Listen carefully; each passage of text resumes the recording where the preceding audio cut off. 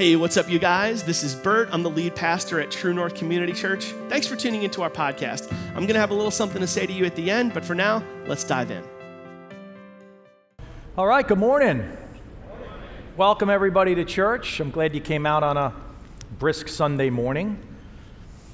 Have you ever had someone you know, maybe a good friend, tell you something that they were passionate about and it got you super excited? It happened to me earlier this year. You know, for almost 30 years, since high school, I've been in and out of the gym, and most of the stuff that I've done over the years has been mostly weightlifting. And anyone that's worked out before knows you go to the gym and usually you'll pick two body parts to do, and you'll do back in your biceps or chest in your triceps or some sort of combination like that. That's pretty common. But over the last 5 years, I kind of just felt like I was just going through the motions. I was still going into the gym 3-4 days a week, but I just kind of felt like I wasn't really getting anything out of it. You ever get that feeling before? And then COVID hit, and like everything in the country, all the gyms were closed. And for most of 2020, I took off from working out completely. I just kind of said, I'm going to give my body a rest, and just kind of chilled out. Fast forward to this year, everything starts to open up again. And I decided, you know what? I'm going to try something I always wanted to do, but I was always hesitant to do it. And that's CrossFit. Now, if you're not familiar with CrossFit, I'm not going to go into what CrossFit is today. You can look online and check it out. But as I started to tell people this is what I wanted to do, I started to get the same reaction, including my wife. People kept saying, CrossFit at your age? You're going to get hurt. Now, in all honesty, at my age, I can get hurt rolling out of bed in the morning. So that's not something that's going to really deter me. But then I started to talk to a couple of people, and I found a friend who was actually doing CrossFit.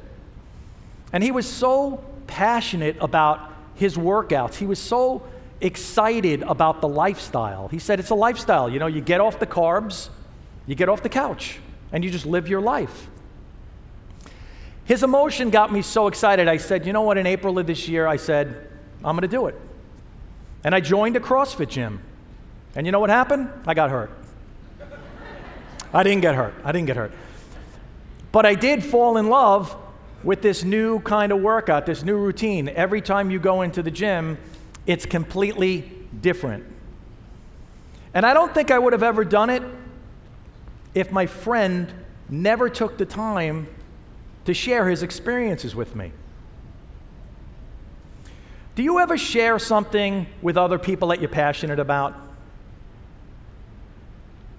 What I mean is, the things that you do in your personal life, do you share those things with others? Maybe food, right? People like to share their love of food. Sports teams, people are always sharing who's the better sports team. Let's go Buffalo Bills. How about politics? Yeah, politics we probably share way too much. Politics is one of those ones we probably could share a lot less of. What about your faith? Do you ever share your faith, what you believe, with other people? If the answer is no, it's okay. You're not alone. Believe it or not, less than 10% of Christians actually share their faith. Less than 10%. And that leads us to this question this morning.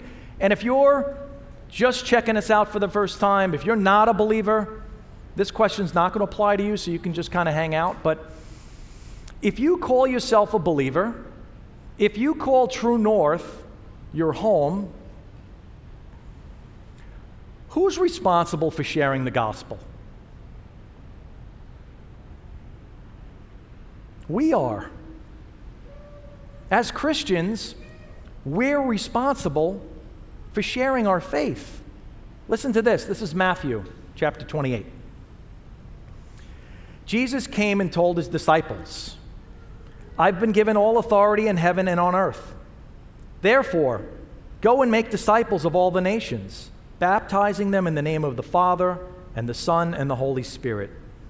Teach these new disciples to obey all the commands I've given you, and be sure of this: I am with you always, even to the end of age.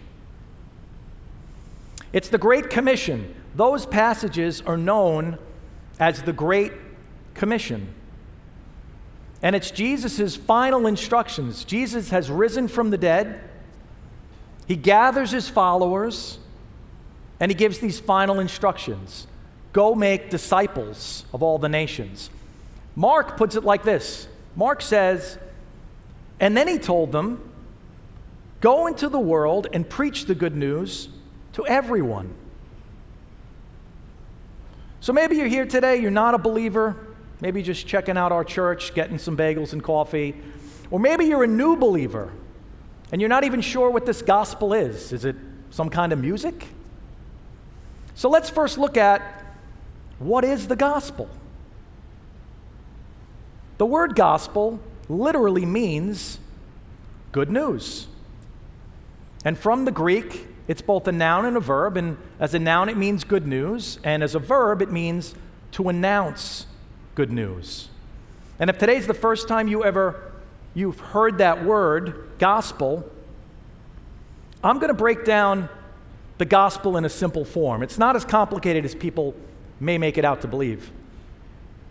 God, the creator of the universe, creator of everything seen and unseen, he created you, he created me, and he created us to be with him. But our sin separates us from God. And there's no amount of good deeds we can do to change that, because we're guilty, and nothing we can say or do is going to change that. That's the bad news. But God so loved the world, he sent his only son, Jesus, who lived a perfect life, and he paid the price for our sin.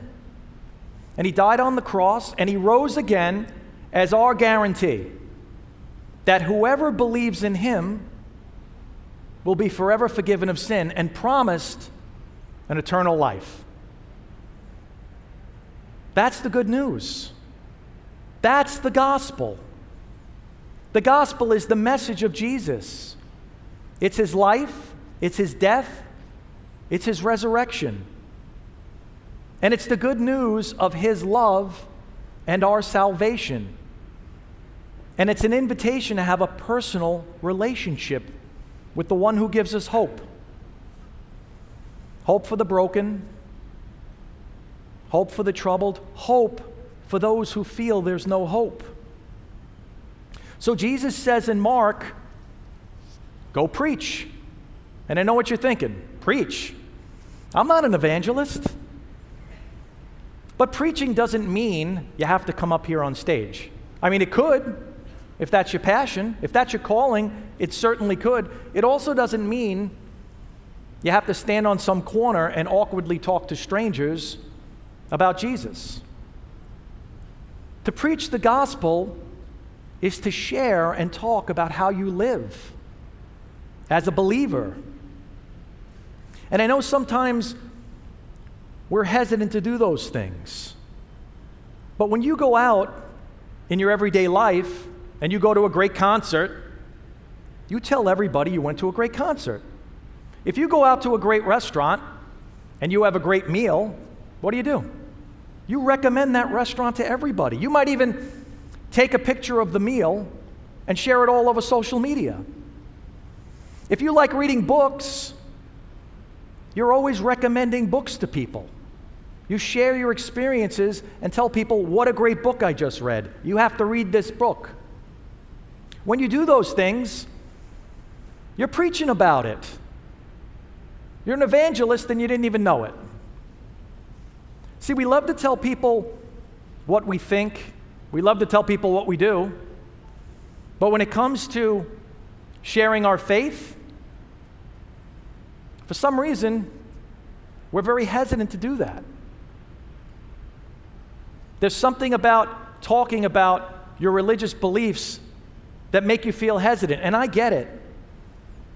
Maybe in your mind, you might be thinking like me, am I going to say something wrong?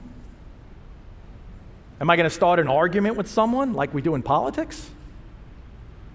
Or how about I don't even know what to say? Maybe I should just leave it to the experts. I don't do major auto work on my car. I could do an oil change. I do brakes.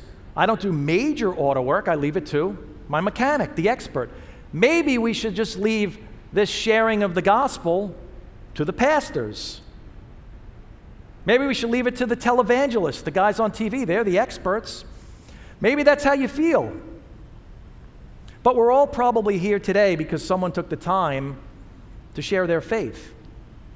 And if you're not willing to talk to the people closest to you, if you're not willing to say to someone you know that you care about, hey, let me tell you about my Jesus, no one else might do it. Now, as I said earlier, being hesitant, you're not alone. The Apostle Paul, early on with the early church in Rome, ran into the same issues. The early church in Rome, members of the church were afraid to talk about their faith. They were afraid to talk about what they saw. And Paul reminds them why it's important, and this is Romans chapter 10. For everyone who calls on the name of the Lord will be saved. But how can they call on him to save them unless they believe in him? And how can they believe in him if they've never heard about him? And how can they hear about him unless someone tells them? And how will anyone go and tell them? Without being sent. That is why the scriptures say, how beautiful are the feet of the messengers who bring good news. You know what I love about this verse is Paul starts to lay out how someone becomes saved. He says there's 5 steps involved with someone being saved. There's a sending, there's a sharing, there's a hearing, there's a believing, and then there's a calling. How will anyone go and tell them without being sent? How can they hear unless someone tells them? How can they believe if they've never heard? See, contrary to what we know, believing is not seeing. Hearing is believing. And how can someone call in the name of the Lord unless they hear, which causes them to believe? And what's interesting about these 5 things that Paul lays out is we really only have control of 2 of those things. We can only control going out and sharing. We can't control if someone hears or someone believes or even if someone calls out on Jesus. We have no control over that. And you know, for years I thought my role as a new Christian was saving people. I have to save non-believers.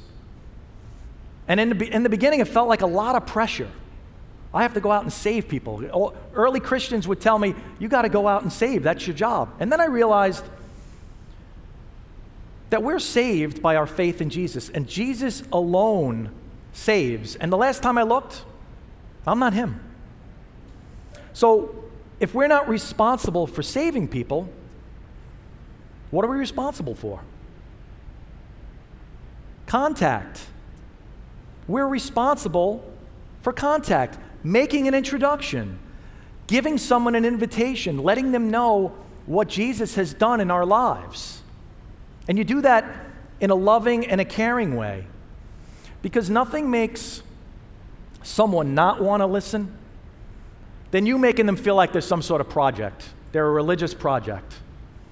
We have no control, once again, as I said, if anyone believes. We can't force someone to be a believer. That's the work of God. All we can do is what we're called to do, which is to go out and share the gospel, and then let God do his job. Let God do the work. So maybe going out in the world and preaching the good news, maybe that's not your thing. And that's okay. Not everybody is meant to be a missionary and go out and travel the world. Then go into your world. We all have our own world. A world of friends, a world of family, Go into that world and share the gospel. You know, the Bible tells this story in Mark. It's Mark chapter 2 if you want to look it up.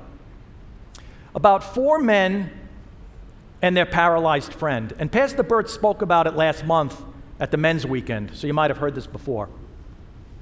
But Jesus had been around Galilee, and he'd been preaching, and he'd been teaching, and he'd been performing lots of miracles. And he decides he's going to go back home. And at the time, he's living in a place called Capernaum.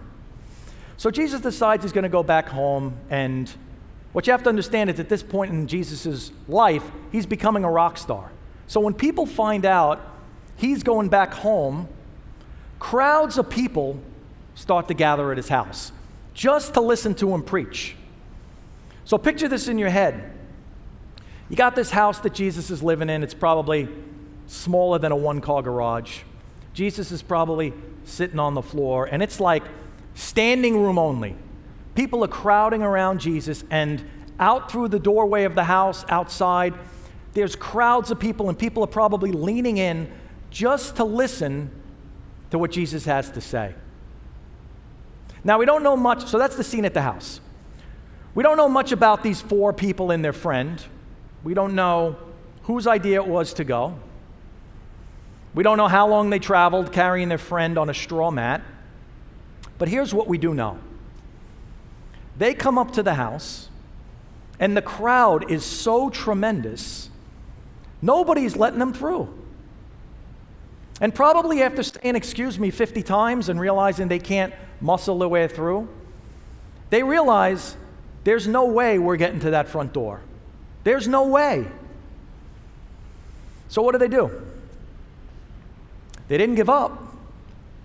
These men were so sure in their faith. The next thing we read in the story is the men are on the roof. How did they get on the roof of this house? There's no mention in the story of a ladder, rope, stairs, nothing. Somehow they got on the roof of this house. Now, keep in mind, this is not a roof like we know today. It's not a peaked roof like we have here. These are flat roofs with beams on them, covered in branches. They would put mud on top of those branches, and it would harden like concrete. So you could actually walk on these roofs. And somehow these men end up on the roof, and they dig through the roof material, and they lower their friend down to Jesus. And here's what Mark says happens next. Seeing their faith, Jesus said to the paralyzed man, "My child, your sins are forgiven." Now that necessarily wasn't what that guy was there for, right? He's coming to walk, and Jesus forgives his sins. And later in the story, the man is healed, and he walks. But here's my point. Jesus doesn't heal this man because of the works of his friends. This man is healed because what the friends did was proof of their faith. Proof. These friends weren't going to let anything stand in the way of introducing their paralyzed friend to Jesus. They were so confident that Jesus was going to heal their friend, no obstacle was going to get in the way. Now, those are the kind of friends we want. Those are the kind of friends that we need. That's the kind of friend that we all need to be. What obstacles are stopping you today from sharing your faith?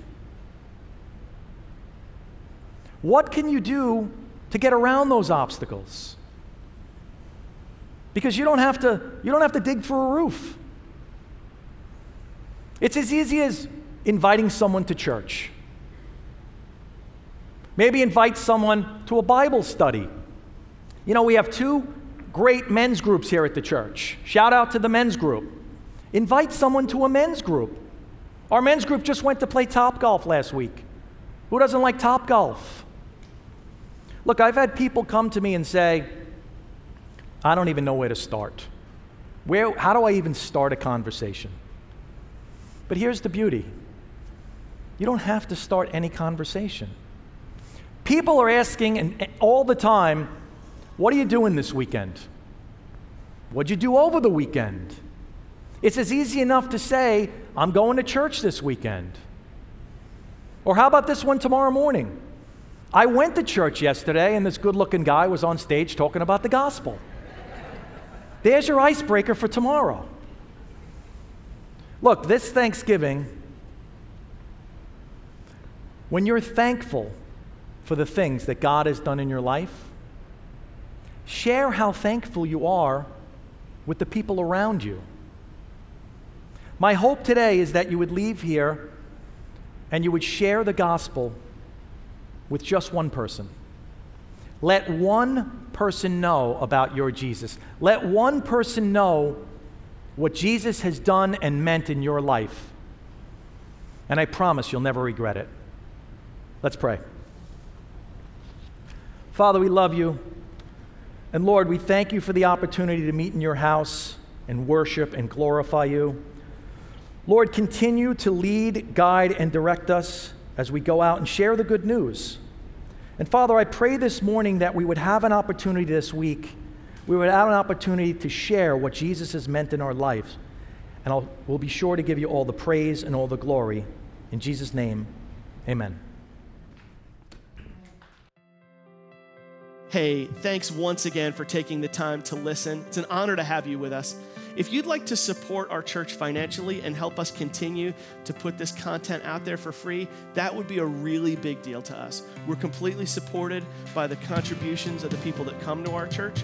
And if you'd like to help, you can do that online at truenorthchurch.net/give, or you can do it with a text message. Just text the word True North to 77977 on your cell phone, and you'll get a prompt leading you through how to do that.